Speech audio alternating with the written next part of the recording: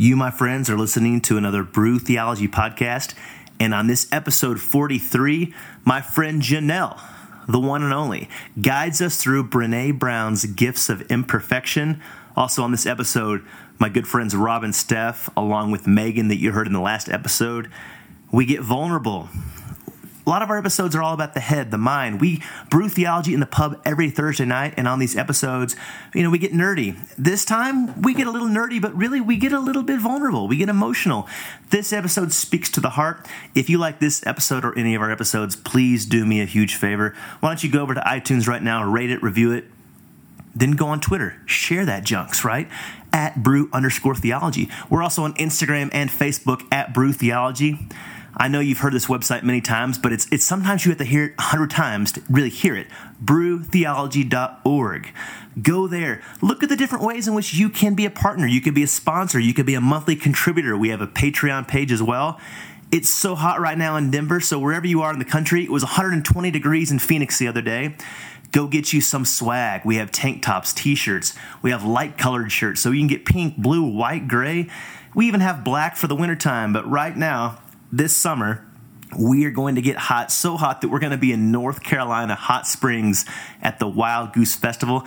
Go over there and register for the Wild Goose Festival because we will be there in a couple of weeks. We have a podcast, we have a booth on the main road, and we have a presentation called Prost, P-R-O-S-T. So get your tickets, hit the promo code GooseStage17 to get yourself a discount. On that note, if you want to get a discount for something coming up called Theology Beer Camp, maybe you should email me. I might know somebody who's putting the thing on. I might know the guys who are coming to deliver the theological goods by the name of Trip Fuller and Peter Rollins. I might even be able to score you guys beer from 12 of the best craft breweries in Denver, Colorado. 2 days of craft nerdom, theological goodness, cornhole, tacos, coffee from Nixon's. It's going to be a fabulous time. So get your tickets at theologybeercamp.com. Share that brew online with your friends. Again, if you like this episode, please share it on the interwebs. Love you guys. Peace.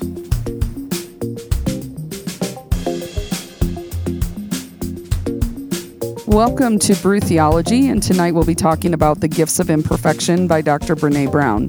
Just to be really clear, this is not our material. You can get the book, The Gifts of Imperfection, on Amazon, and you can get it on Audible.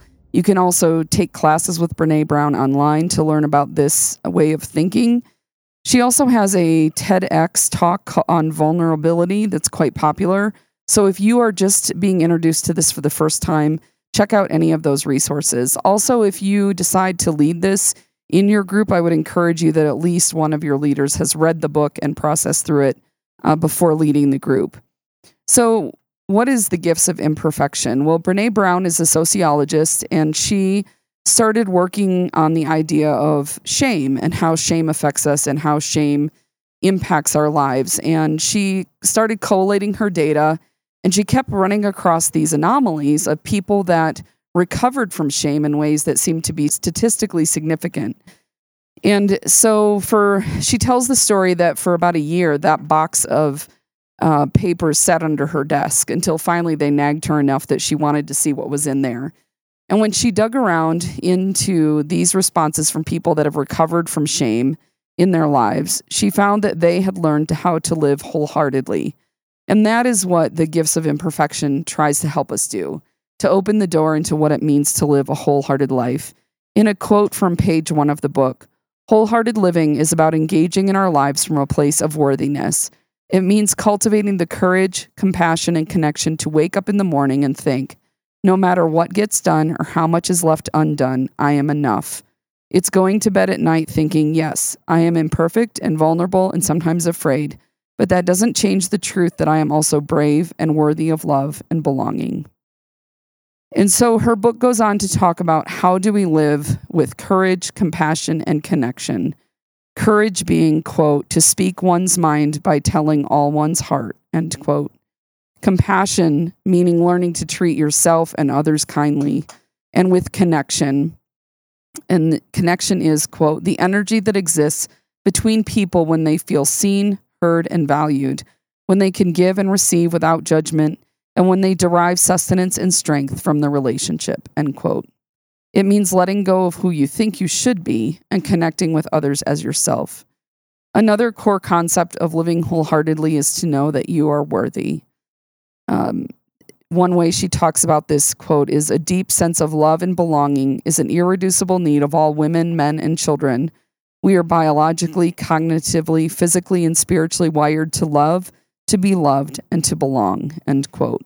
This includes learning to love ourselves with respect and kindness. And then finally, at the heart of all of this is vulnerability. And that's being able to be honest and open about yourself with others and with yourself. So I highly recommend that you would look at the book, The Gifts of Imperfection, and her TED Talk on vulnerability.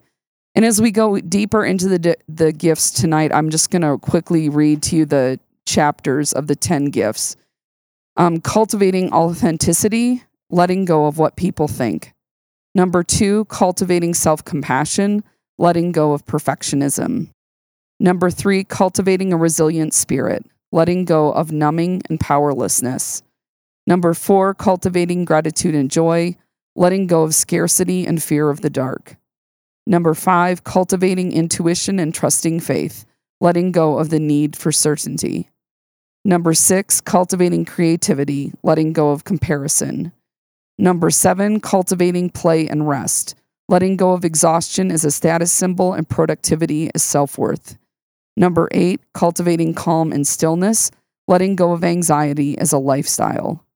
Number 9, cultivating meaningful work, letting go of self-doubt and supposed to. And number 10, cultivating laughter, song, and dance, letting go of being cool and always being in control. And obviously, just those titles challenge us, but there's so much more in the book and in the work that she does as she talks about this. And since this work, she's written 3 other books about living more authentically, getting to know who you are and living that out in your life. And so I really can't recommend her enough. She's really changed my life, and does her work in shame, has done a lot to free people from the trauma that they might experience in a lot of those situations. And this includes spiritual trauma and shame that comes from conservative traditions. So if that's something that you're struggling with, I highly recommend you look into her work. So tonight we're going to talk about that. We have 5 of us around the table tonight. I'm Janelle, and I'll be leading and guiding the discussion. Also with me is Ryan, grew up Southern Baptist. You know the rest. Megan, grew up evangelical, went Mormon. Now I'm not. And hi, Ma, if you're listening. I told you to listen. Hi. She's not drinking beer. She's being good, drinking water. I'm Stephanie. I grew up Southern Baptist and then non-denominational, and now I'm still searching and seeking what I believe. I'm the trophy husband of Stephanie. My name is Rob, and I also grew up very Baptist. Went to more non-denominational, and now more on the agnostic wave, and kind of feeling some of the process way of thinking right now. Well, thanks for joining us. So this will be a fun conversation for you to listen in on, because some of us know each other well and some of us don't. And I'm going to ask them all to be vulnerable on the radio. So, so please know that we're going to be as vulnerable as we feel comfortable. And definitely, if you're leading this conversation with your pub group, let people come as they are. Not everyone will be comfortable to walk into this conversation right away. So just be patient and let people speak as they're willing. So kind of our first question here tonight is, being vulnerable is scary. It takes practice, and it is sometimes leads to places we don't expect to go. When have you experienced vulnerability in a way that brought you life? Is vulnerability easy? And then also, where do we see Christ or other religious leaders living out vulnerability? So when have you experienced vulnerability in a good way? I don't know. I mean, being vulnerable is something that's obviously difficult for anybody, especially a white male specifically, living in the Western world in middle upper class Texas. So it wasn't a value really, and it was sort of a sign of weakness. But if a time that was beneficial, it was good, it was life-giving, I did a Jerry Maguire moment at one point, in the movie Jerry Maguire, when he writes the memo, the next morning he puts it under people's doors and they read it. Jerry! And it's all of, it's how he really feels. It's not about the business. And yet everybody also knew, like, he's screwed. This guy's done. And I had a Jerry Maguire moment where I wrote a letter to a certain church community and I thought, this is it. I felt so free and it was awesome. And after I sent it and pressed send via email to the one of the pastors and the other people, like, I knew, like, this was it. And I didn't get fired, but I ended up resigning 6 months later because it was almost like a movement into a place of, I was being way too vulnerable for what I thought the ministry should be headed and where I was. And so, that's when you're vulnerable, there's definitely a cost. Yep. It's risky. Yeah. Yeah. And it was freeing. I left 6 months later. So this is Stephanie, and I work in palliative care, and I often see patients with pretty serious illnesses and sometimes even terminal illnesses. And as a physician or provider, we're not supposed to self-disclose often, but I find that's the best way for me to connect with my patients and really be vulnerable about kind of my own struggles or my own circumstances that maybe helps connect or relate to them better and easier, so they can maybe trust me a little bit more while we are walking through this journey of their illness together. And so I find by being vulnerable and open and real with them, I'm able to be a better guide and provider for them. And yes, it's hard. So for me, I went to a seminar called Focus Seminars. That is they call it a leadership training, but a lot of it is about being in a room with a bunch of people you don't know and kind of working through your stuff. And it was one of the hardest things I ever did. It was one of the best things I ever did. But at the core of it, before this book had been written, this is what it's about, is about learning to be authentic and vulnerable, even if that might cost you something in the workplace or in church or in your community, that the importance of knowing who you are and living that out is the best way to live life. And so it was hard. I still work on those lessons every day to try to live that out and honor that. But I wouldn't trade that for anything. And just for a benchmark, it's basically cost me my career trajectory, my sense of who I am at points, and even my sense of where to go in the future. So it's not been easy, but I wouldn't trade it for the world. Anyone else? We can come back around to this later after we know each other better. It's not even that I'm like afraid. I'm like trying to think of something and it's that moment. I'm like, where's that one time I was vulnerable? And I'm like, every day I'm vulnerable because I'm like, I don't know what I'm doing. Or like, I don't know how to work this machine. And they're probably thinking like, you stupid girl. And I'm like, I'm being vulnerable. Like, come on. But I mean, I'm thinking of it in terms, sadly, sorry, I'm not on the same page as a lot of you because I'm thinking in terms of like relationships, whether it's like friendships or like romantic relationships. That's what I'm thinking of when the whole vulnerability topic comes up. And so I think there are times that those are the ones that stand out the most to me, whether it was a relationship that I had with somebody or a romantic relationship or even with family. And I think the family ones are the ones that sting deepest of actually telling people how I feel like it's vulnerable when you let somebody know that they hurt you. And that happens in families all the times and in relationships. And I think about things that now that I'm an adult, I brought up to family members and, made a point like, yeah, you hurt me, or I probably like hurt you, or people telling me that I've hurt them, whether it's things I said or like all the cookies that I've eaten that they've made, like maybe that really stung deep. I don't know, but like, little things that maybe you don't think about. And I can't help but think of like moments with maybe like just family members and making things known.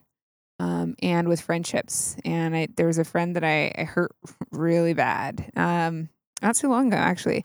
I didn't really realize that I hurt her so bad, but it was something that just something I didn't think that she disagreed with, and it was something that I thought that she was all on board for, and I guess I didn't do it in a way that she exactly thought I would, and there was a lot more I could have done, and it really actually affected our friendship, and it's still, so even to this day, things aren't necessarily the same, and so I look back and I'm like, when you apologize and you realize what you did, it's like, yeah, sometimes when you put things out like that, you're being vulnerable, and they don't always heal themselves the way you want them to. And I think that's what stings the most, is that, yeah, you can be vulnerable, and maybe you don't always get that awesome feel good story after of like, and then we all became like even better friends, or like things worked out and things got better. Like sometimes, like, yeah, it totally sucks. And like Sometimes it does. yeah, sometimes those friendships aren't ever going to be the same, and like it's hard. But yeah, those are some moments that's what I think of vulnerability.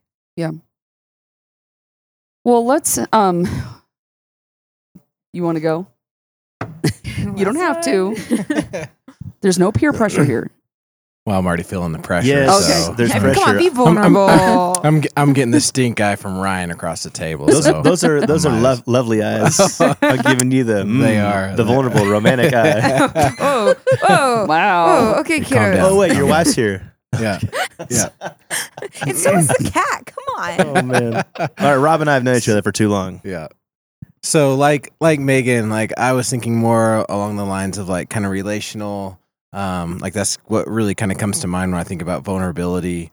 Obviously particularly, being married, and even just more recently, like I remember having a discussion at Ryan's place around a campfire, drinking some craft beer. It was intimate. It was. But yeah, so I mean, I've when I think about vulnerability and those moments where I feel like I'm kind of putting all my cards out on the table and kind of exposing myself and exposing my weaknesses, or exposing the things that I'm struggling with, or the things that are just like challenging, that oftentimes like it almost seems like I don't want somebody else to carry that burden, like I don't want to put that on somebody else. And so there's a tendency to want to kind of just close off. But what's always interesting to me, and I don't know why I'm always surprised by it, because time and time again, when I'm in those moments where I allow myself to be vulnerable and I open up and share things, like that's where healing begins, and that's where progression in that relationship seems to occur. Like steps. So I don't know, like there's like this like kind of this weight of like wanting to keep it to myself, because I guess there's a fear of maybe what they may think, or how they may respond to what I'm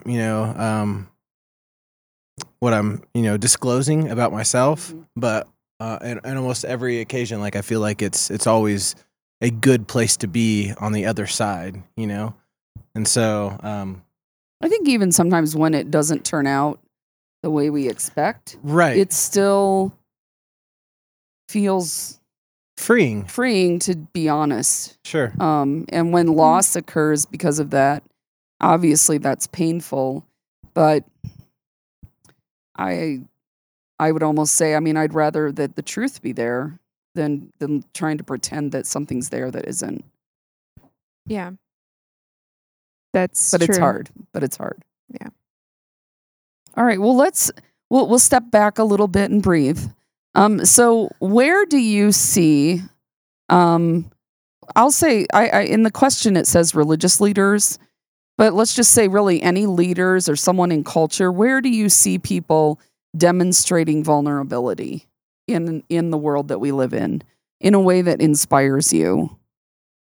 Do we see vulnerability? I think as somebody who is a Christian, I see it in the Christ and the rabbi from Nazareth, and not just when Jesus wept. We often talk about that, but as somebody who has compassion and for all people, and who's able and willing to go to places that most of us wouldn't go and talk to people who would obviously affect your worth in the world. For Jesus to hang out with Samaritans and Romans and tax collectors and whores, he didn't. I mean, that was a very vulnerable place.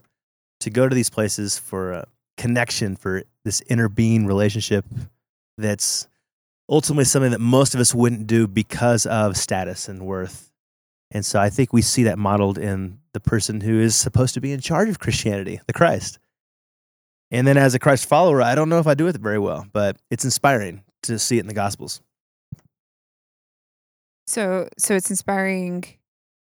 I'm just trying to make sure I understood what you said. It's inspiring to have that lesson of like him hanging out with the meek and the poor and all that, or are you talking about like to do it knowing the trajectory of his life and the cost and who he would be identified with. So a lot of us don't identify with certain people and aren't vulnerable, mostly because of society and culture and labels. And so if you're middle class, if you're upper class, if you're white, if you're conservative, whatever it is that your tradition is, you are with a certain people and you're not with other people. So Jesus didn't care. He was vulnerable with all people, which then would have affected his influence in the higher circles. Yes, but supposedly he was also the sinless person. If we're vulnerable, that could lead to major problems, maybe finding out that we did something wrong. And it takes a lot to admit to it. So there's integrity and vulnerability. And so, yeah, sorry if this sounds offensive. I don't mean to sound offensive, but it was probably easy for Jesus to be vulnerable. Because what did he have to hide? I mean, yeah, people were like, oh, this guy is somebody that he says he's not. We're going to get him for it. Well, Okay, fine. You die a martyr. It got him crucified eventually. Yeah, he died a martyr. Great, glorification. So what I'm saying is, what do you have to hide, though? I mean, there's a lot more. Okay, this might sound sacrilege, and I really don't mean to sound that way. I'm just gonna say that I feel like there's a lot more on the table for some of us because we actually have wrongs that maybe we don't know how our lives are going to turn out if they're brought to light, even if it's something you made right, a mistake made years ago. And yeah, maybe you can identify with somebody else, but if that comes to light, even though you've maybe had restitution for it, that could destroy your image. People look at the past. They remember that one wrong thing you did. So yeah, but being vulnerable with all people is probably not wise. Yeah, true. And this goes back to secret societies. A few months ago, we talked about this. Mm-hmm. You're not going to disclose yourself in front of all people. There's certain people, family and friends that you trust, and those that you want to trust. And so we could go back to Jesus. He was vulnerable to all people. Yeah. And that's a bit much. So who do we see that's alive now that is an inspiration in their vulnerability? We don't see it. Ever? We're a little stumped here. So I'll give a shout out to Mike and Lisa Gunger and Mike Mahard, Science Mike, the liturgists, because I know that that a lot of the work that they're doing right now is coming out of vulnerability. That they have struggled with the church, they've struggled with belief, and they're willing to get on the podcast every week and share that and talk openly about it and share their struggles and the costs that's had for them and how that's impacted their relationships. I feel like they're meeting that mandate kind of in the more progressive Christian circle of being truthful and honest about what's going on right now for us. Yeah. So yeah, there are definitely people out there like that. And I'm thinking of like constantly, I'm thinking of podcasts I listen to of people that maybe had similar experiences or similar interests or things like that I share as well. People that have come from similar faith backgrounds that are talking about their difficulties in transitioning and all of that. And that's definitely a place where you'll find people talking about like sharing a vulnerable side of them, something that's personal. But it's kind of like what I hit on before a bit too. I'm not trying to downplay what these individuals are doing either. I think it would make a larger impact though. Somebody with greater, possibly financial authority or political authority was more vulnerable. Unfortunately, the people that I don't even think they're making their. I don't know if this counts. I'm thinking like Elliot Spitzer, like people that get caught doing things and then they're like, I was wrong and I messed up. And it's like, oh man, he's being so vulnerable. He's sad. And it's like, yeah, he's sad No, because he's he got not. caught. He said You he know? got caught. Elliot, I'm sure you listen to this podcast, Elliot Spitzer. Anyone else we can think of? No Oprah I or was thinking Oprah. okay. I mean, but I don't know much. Mike? So I was thinking Oprah, just because I feel like I don't know much about her life, her story. I haven't followed her in years, but I mean, I feel like she's, for the most part, been pretty transparent with her journey and different things that she struggled with in life. So that was the first person that came to mind whenever I was thinking someone famous that was transparent or vulnerable. Well, and we should acknowledge that Brene Brown got a lot of her visibility because of Oprah. So there's something that resonates there at least. That there's good work happening here and that was interesting enough to promote and make visible to more people. Yeah. Anyone else? Yeah, I think there are situations where people are already famous or already in the limelight, and then there's others that things have happened to them that have drastically impacted their lives. And what where I got this idea is thinking of like all these Holocaust survivors that come out and share these horrifying stories of all this crap that they lived through and how they go on and they pick up their lives. And, it doesn't mean it's not hard for them. When I'm thinking of people like that, like they're laying it all out there. I mean, you read all these Holocaust books and they're talking about how humiliating it was of just food conditions and sanitary conditions. And you're thinking of this person and how vulnerable they are of saying, yeah, I lived through this. I went through this. I was dirty and I had lice and I was in this condition, and that's being vulnerable. And it's so, I think like those stories are inspiring because those are situations where it's drastically impacted and uprooted people. And it's not just genocide, it's financial turmoil. It's all of these situations that people can come out with and talk about it. And like those are horrible things, but it's some way that they're totally putting this experience out there of how it completely changed their entire lives and they lost certain parts of them. And like those are some of the biggest stories of people just being vulnerable and sharing it and publishing it for people all around the world they don't even know to hear. Yep.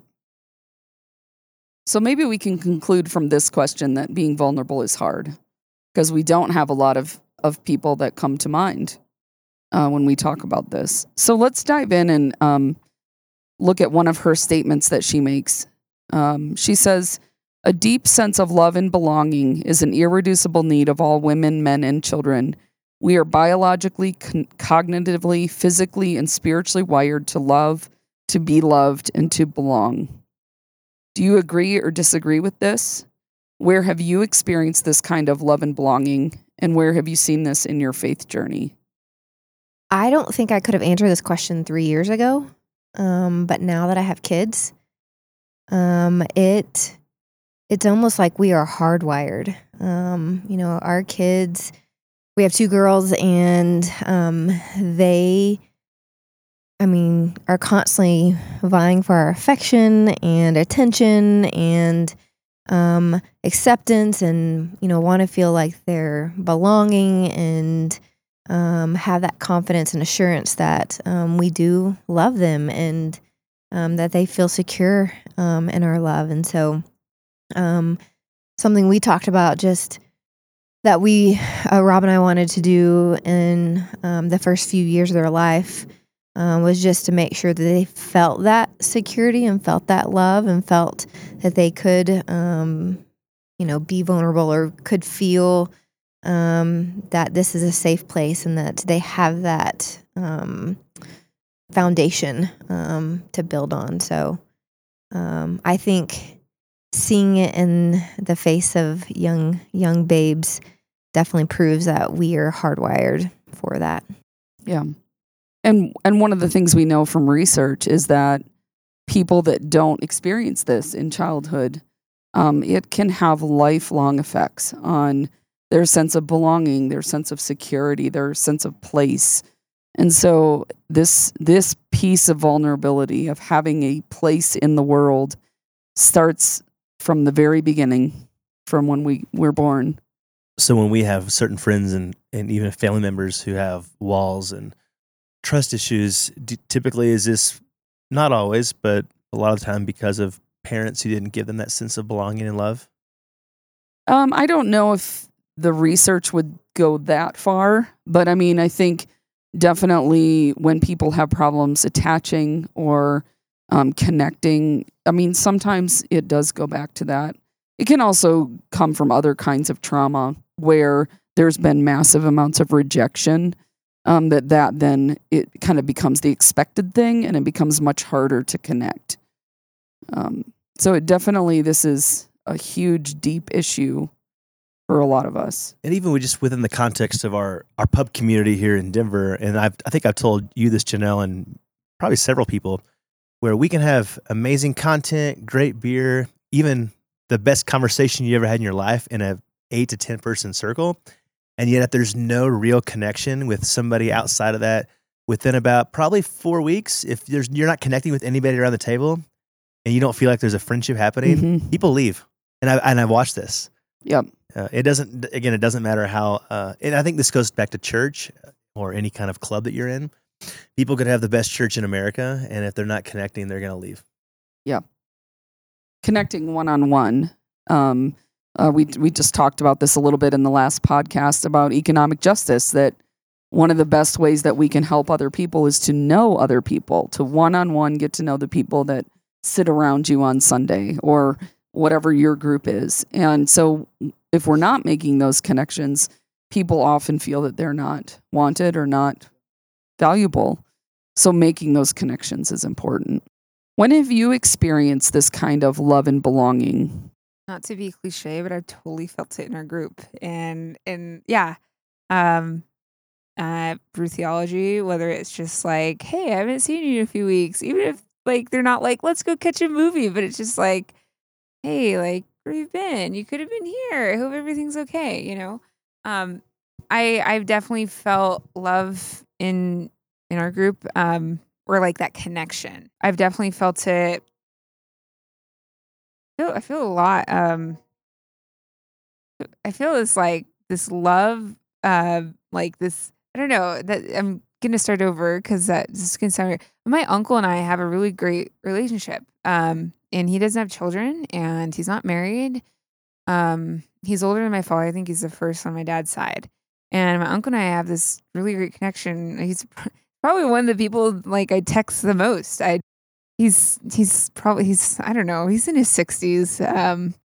But we have this connection, and I don't really know if anybody else or anybody among like my cousins has this connection with him. And I think that I don't know why this is what comes to mind with this question of like feeling love. And my uncle lives out in Staten Island and in New York, and I haven't seen him in over a year, but there's like, I still know that there's this mutual like love for each other. And I don't know, that's something that, I don't know, it's what came to my mind. I doubt That's my awesome. uncle's going to listen to this either, but if he does, like, I love you, Tio.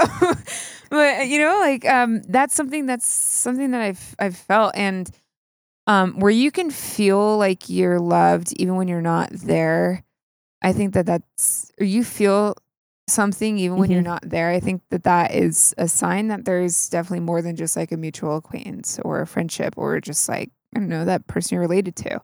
I would agree with the statement in that, yeah, I think we all do need to, I know we all need to feel that love, whether it's in between one person or just a community. Like, there's different types of love. There's all different types of love. And if you can feel it at least in one sense, that can be good enough to push you through hard things. Yep. And it sounds so sappy. I know it sounds like that chicken noodle soup for the soul book, but like I think it's true. Like sounds like some lame thing, but I believe it.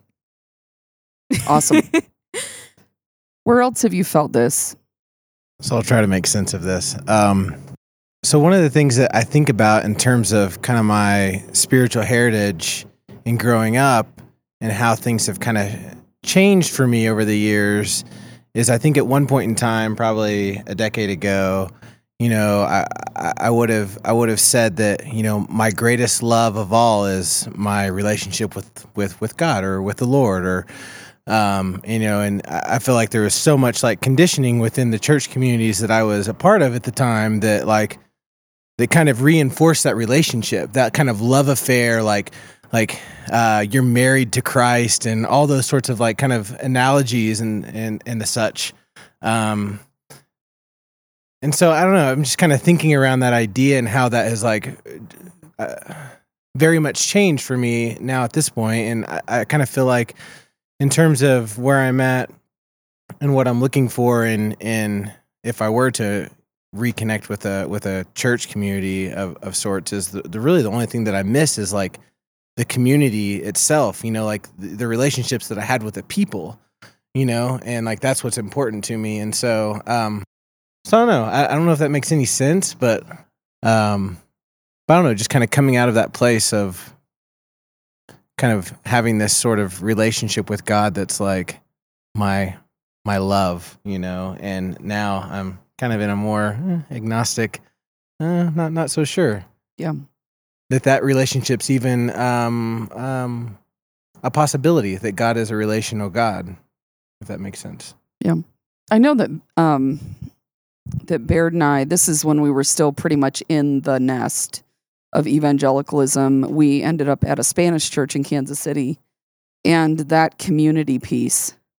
Okay, we didn't speak the language, like, because the teens don't need that. You can teach them in English, so we didn't have to know Spanish. And many of the congregation members could not even really talk to us, but they loved us, and they didn't have to, because they had seminarians coming and going like every 6 months to a year. They had no reason to care about us. And that has continued to be through all of the changes, a lot like yours, like kind of leaving the church the way it was and kind of being in a different space now. But that community, that was God. That was, they made us belong even when we clearly did not belong. Like we were the most like white, privileged, snotty kids in that community. We didn't deserve their love. And they gave it anyway. And it's really hard to find that. I agree with you. Like that's, and I do go to a church here and it's a great community, but I haven't found quite those same kinds of connections. And I miss that. As somebody who is a connector and an extrovert and needing to have social interactions pretty much all the time. Constantly. Yeah, it happens. and I do look for it. But today, I went to Starbucks today, and I apologize. I don't usually go to Starbucks, but it was the closest coffee shop nearby, closest to my daughter's VBS that I was picking her up to. So as I went there, I noticed there was a church staff, and I have what I call Godar. I can see when there's a Christian group doing Jesus sayings. I look for tattoos and crosses and books, and it was a pastor with his meeting of his people. And there was a moment where I looked over as I was walking in, and I thought, I missed that. And then as I walked out going, oh, shit, I really don't miss that. Because, okay, for two different reasons. But the thing that I do miss was that at least in the church world, working there full-time, being in the office every day of the week, was that you're hanging out with your people. Mm-hmm. Now, I still have people that I hang out with, and it's great. But in the church world, like that's what you're doing. You're working, and you love the Sunday morning programs and whatever the weekend programs that you put on and the summer programs. But ultimately, it was about the people at the office. And so I watched these people, and I don't know what they were talking about, and I was right. It was a church group, because then the worship came up. The word worship, I go, oh, bingo. There it was. I had the Godar all along. And I miss it. So I have some buddies and I that we actually text, and we all used to work together back in the same office. And one of the guys works in a church, and then the other guy's freelance, and then there's me, and I do the pub thing. So the pub thing's great, but it's only one night out of the week. Right. Yeah, I just want to add, I also miss that stuff. I mean, I think this is my vulnerable moment, but yeah, I miss that. I miss early morning seminary, and I miss that. I miss being able to go to a chapel out in another state, and they're still welcoming, like, oh, Sister Ramirez, like, what ward are you from and what stake, and yeah, I miss that stuff sometimes. But one thing that I've learned, there's so many like pure-hearted people. Like there's so many pure-hearted, loving people that really would do anything for you. But I also learned that when I left that faith community, when I left Mormonism, that some relationships didn't stay the same. Some relationships didn't really last, even if I tried. And I think that proves a little bit more to what relationship I had or what impression I was under. And I say this like not to be insulting either, but I realized like who my true friends were, and I'm not even saying that to be against those that maybe you fell out with, because yeah, we had that thing in common.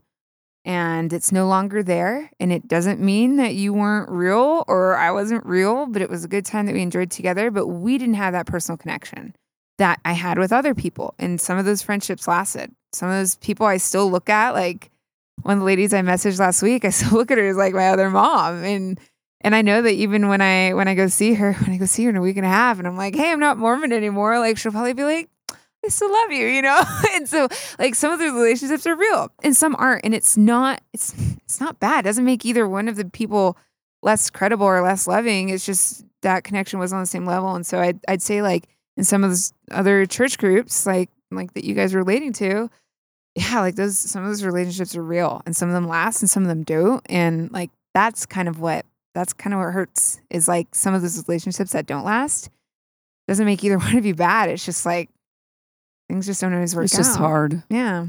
Yeah. Turn a page. There are seasons too, and that's why people probably get jaded. Yeah. Is because they go, what was that? I thought we were close. And you were close, but now is a new season. It's different. Yeah. So in the face of that, the third question is, what are ways that you cultivate courage, compassion, and connection in your life now? So I'll go with, I'll steal Megan's answer. Dan, you can fix that. Megan's answer. It's Megan. That brew theology has been so much of that for me at this point in my life. I just, Ryan gets all weirded out when I say this on the podcast, but he really has been key to my life transition right now. I've been kind of moving outside of a trajectory that I was on in ministry and not knowing what to do, and have been facing some chronic health issues, which he's been very understanding about. And he has made space for me as a woman faith leader to be part of this community. And I honestly don't know where I would be without brew theology. These are my best friends in Denver, and I love them. And I'm so thankful to know them and to get to learn more about things that I didn't know anything about. Having friends with different perspectives. Liz, who you hear on the podcast a lot, being in her Buddhist tradition, like she says things to me that I would never think of that way, but it's so important for me to think of that way and to really analyze from a different angle. And being able to maintain connection with friends that drew me into this, that were from another congregation, and we all ended up here. And so I think the work that we do here is awesome, because part of what we do is bring people together that need each other in weird faith places. And when that's been, as you can hear from many of us, have been a huge part of our life, and then it kind of all falls apart, being able to find that connection again can make all the difference in moving forward, even if it's not into like a new doctrine, but just moving forward as humans who believe in something beyond themselves. It's transformed my life. So thanks, Ryan. Oh, well, thank you. Ditto. I would say the same thing. You were vulnerable for both of us. Okay. What else? How do you build courage, compassion, and connection in your life? I've heard for doctors that can be a real challenge. I have a very good friend who has been in his job now for over a year and is still having a hard time finding friendship in the midst of that. I would say the opposite. Okay. That's actually Cool. where I thrive. And like I said, palliative care is my purpose is to find quality of life for people. And so it's very relational, and I get to connect with people physically, mentally, spiritually, emotionally, and figure out, who they are, and then develop treatment plans based on who they are. And I work as a team. It is a true interdisciplinary team approach. And so, figuring out, like I said, that relational piece to the patient, and helping them walk with courage and with compassion through their difficult times.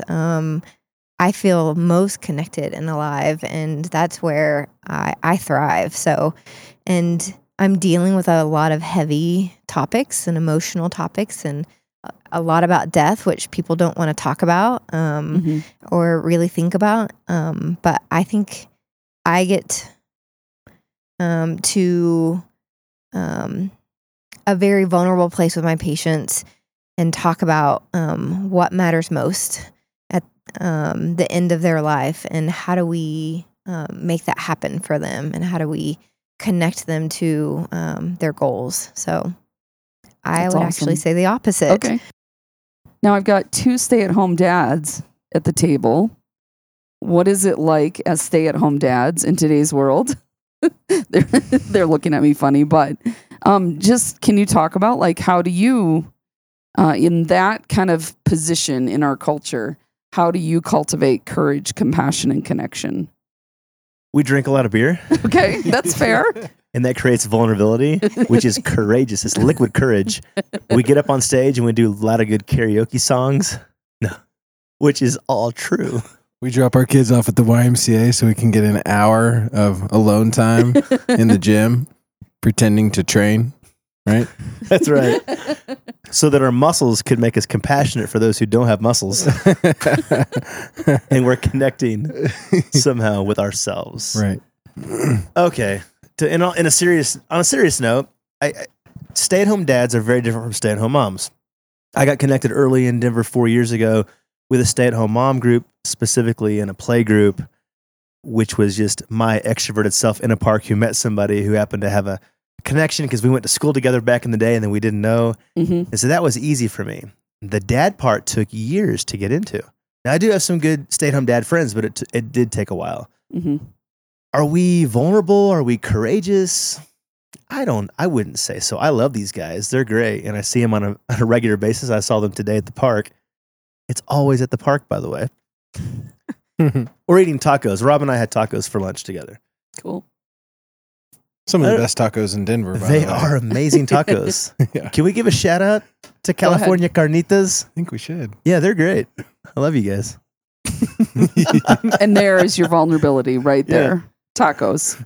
But I think it just takes not for all men, and I don't want to put men and women in categories, but the stay-at-home dad crowd is it's a marathon. Yeah. Whereas I think for the stay-at-home moms, it's an easier sprint. They have their own issues, don't get me wrong, but it's harder for the men to connect. Connect on what way? Like with other dads or with their kids, or how? No, not with their kids. I think, yeah, actually, in some ways, I think we connect better with our kids. Sorry, moms. And no, here's why. Because we don't have the guilt and the shame and the weird. So moms have mom guilt, regardless if you stay at home with your kids or you work full time.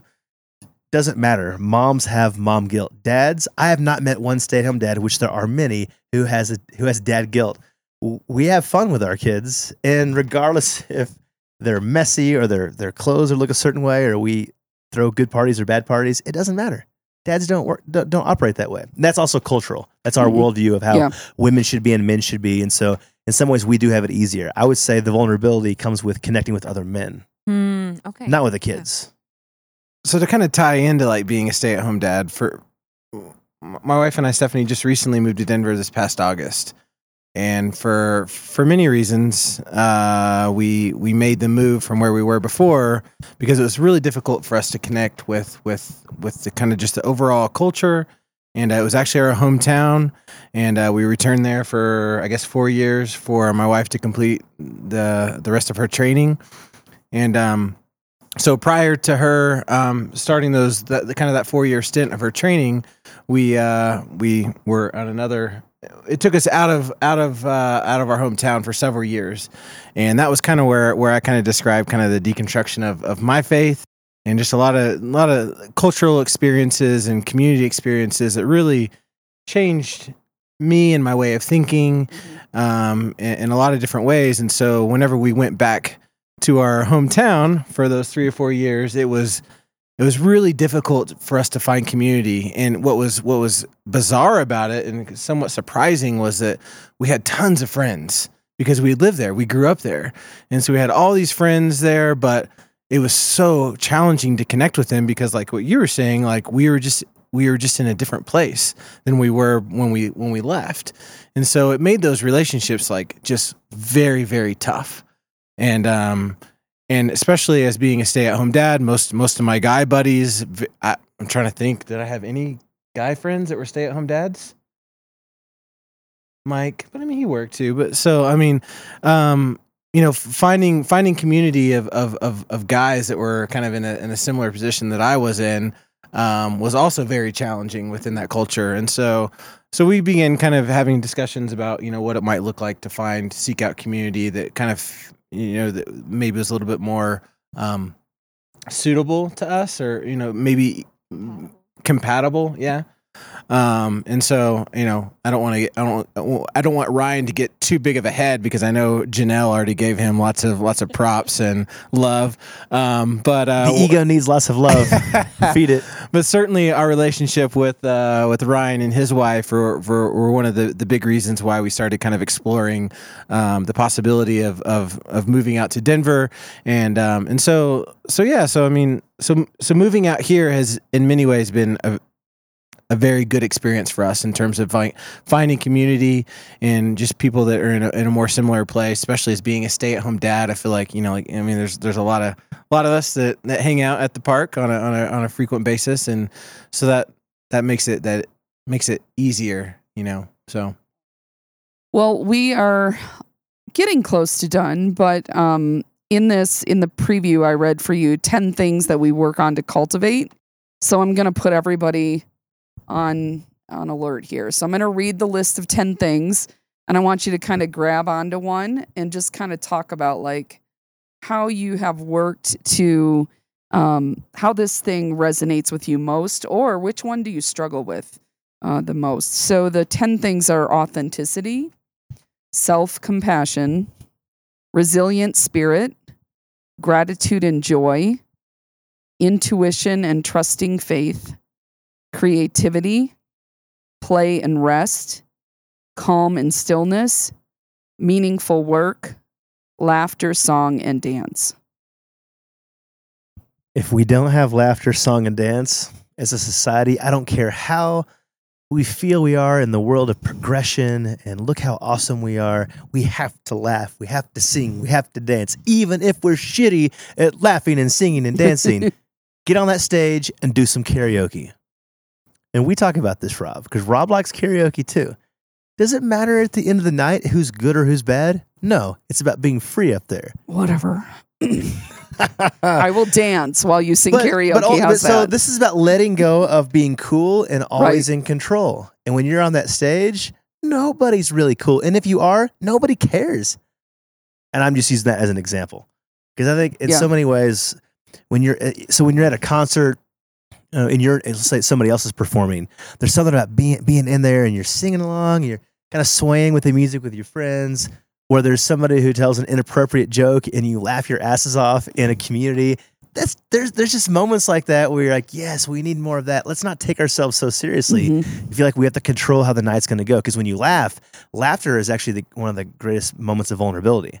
Right. And I actually heard this is a side note, but how a lot of men, this is a sexist moment, don't like female comedians because they don't want to laugh. because they're vulnerable in front of a comedian who's a female. Oh, interesting. That's a study that's out there somewhere. You can look it up. But yes, do laugh, do dance, do sing, and, be silly. Don't take yourselves too seriously. So that one for me is the one that I love the most. And especially, I want to tag in there, if you come from a faith tradition that restricted these things, it is critical that you learn how to do these things. Okay, you don't have to do it in front of anybody if you don't want to, but dance, move your body, like get to know your body and move in it and be comfortable in it and laugh and sing and just enjoy life, because I think a lot of us were given messages that those things were wrong or evil or prideful or sinful, and that's just baloney. So get out there and dance. So to tie back into being a stay-at-home dad, I have to say, dancing and singing songs and being silly with toddlers. It's just it's just what you do. So there's a lot of vulnerable moments as a dad where your kids are like, dance with me, daddy, dance with like, let's sing the song, So and they accept it. Yeah, and they think you're. Ryan's a terrible dancer, but Caroline, she thinks I'm awesome. She thinks you're awesome. Especially when you're dressed like a mermaid. Yeah. Man. Awesome. Rob loves my dance moves. What else? Which other ones resonate? There's actually a few that stand out to me, but I'm going to condense 5 and 6. Cultivating intuition and trusting faith, and then cultivating creativity. And those kind of go hand in hand for me. It talks about letting go of the need for certainty and letting go of comparison. So I'd say that both of those kind of go hand in hand, at least for me, in that at least I come from a belief system that things are laid out. A plus B always equals C. And if you do A and B, you will always get C. And then you kind of realize, like, it's not always that way. Like, you might do A and B and you end up with a square and you're like, how the heck did I get here? And sometimes that's just how it goes. And so sometimes it's a little unsettling. I think even beyond faith tradition, just I think in modern day society in the United States, it's if you do this, you get your education, you go to school, and you do things right, like you'll end up with like a really good life and everybody will be happy and all your bills will be paid. And then it's like, like especially with my generation too, like we were those 90s kids that were fed all that feel good crap, and we bought that. We were kids, right? So and then you kind of realize, like, yeah, well, some of these people grew up and graduated right during that recession, and it's just like, well, no, it doesn't always work that way, and it sucks, and it sucks for people in all different generations, because it happens different ways, but it's beyond even just faith traditions. I'd say these are things I struggle with because just like I'm 23 and I'm still completing my undergrad, and part of it was because I served a mission, and then part of it is because I have to work, and it's fine. Like I don't in any means like feel that I've been done wrong, but I look at other people that are my age that are already graduating or already starting a career, and yeah, they didn't go to Guatemala for a while and do these missionary things, and they did school, but I look at how I'm behind a lot of people that are already my age, and oh man, that gets me. Like, even though I'm working towards it and I work hard, it's just like knowing that I'm behind a bunch of other people, sometimes like makes me feel really bad. Like I feel like, dang, like, even though I have like other reasons too, it's just, I don't know, it still like sets me back. And so that's one thing. It's like the uncertainty of like, well, I need to do this because I need to get this specific outcome. And knowing that like, well, might not happen that way, but like, look, you've already come this far. Like, you'll figure it out if it doesn't end up the way you want it to. And then just like comparing myself, like, okay, when it doesn't end up the way I want it to, that's okay. This is my story. It's not the other person's story or the other person's life. And cool, I get to manage it myself. But like, it's kind of hard. Maybe it's just being young and trying to figure out what's going on in your life and trying to set a solid path, or just like, people say like women always compare themselves, and maybe yeah, that's just part of being a woman, or it's just It's too much of that darn Facebook. Everybody putting all their cool pictures of their cool Tahiti vacations. I'm just kidding. I don't really want to go to Tahiti, but I'm just saying, like, there's so many more ways of comparing ourselves. So it's like, yeah, it's something I struggle with, and so something I want to change. But little by little, baby steps, right? Yep. Baby steps to the elevator. You got it. So probably one of my big ones is self-compassion. Just striving. Like, I've been striving since I started school. And often those are really good goals, but being in accelerated programs puts you in constant competition. Being a musician puts you in constant competition, and I think that took its toll on my belief in my own abilities. And then realizing now, looking back on some things that happened of, the work of implicit bias around gender in certain cultures and certain settings, leaves you really wondering what are you worth? And so I think constantly we have to be working on that. And I know it's different. Some personality types just doesn't really faze them. Mine is a type that does. And so just learning how to, one, take care of myself, making that a priority, being okay with saying no to things, or prioritizing something I want to do once in a while above the needs of others. That is so, so hard. And there's lots of church messages in there and faith messages. And so I think what she's calling for here is just being, in many ways, maybe say mindful of yourself and how you're doing and how you move forward through that. So. So I'd probably say something I really strive to practice is the gratitude and joy, and just really living each day as a new day, and being thankful for that I have air in my lungs and I can use 2 legs to walk upstairs, and that I have a freaking amazing trophy husband and 2 gorgeous kids. I'm really blessed. But also, again, just my work makes me really grateful for what I get to do. And we talk a lot about in my profession self-care, and just really making sure that you are, renewing yourself and not getting burnt out. And so I think one of the ways I do that is practicing gratitude and joy, and just being pretty mindful about the things that I have, and that I've worked hard for, and that I'm blessed with, but that I know that could go away at any moment. But just living each day to the fullest, because we're not always guaranteed each day. I think she nailed it. Working on gratitude and joy is pretty important. I just want to say thank you for listening to us be vulnerable tonight.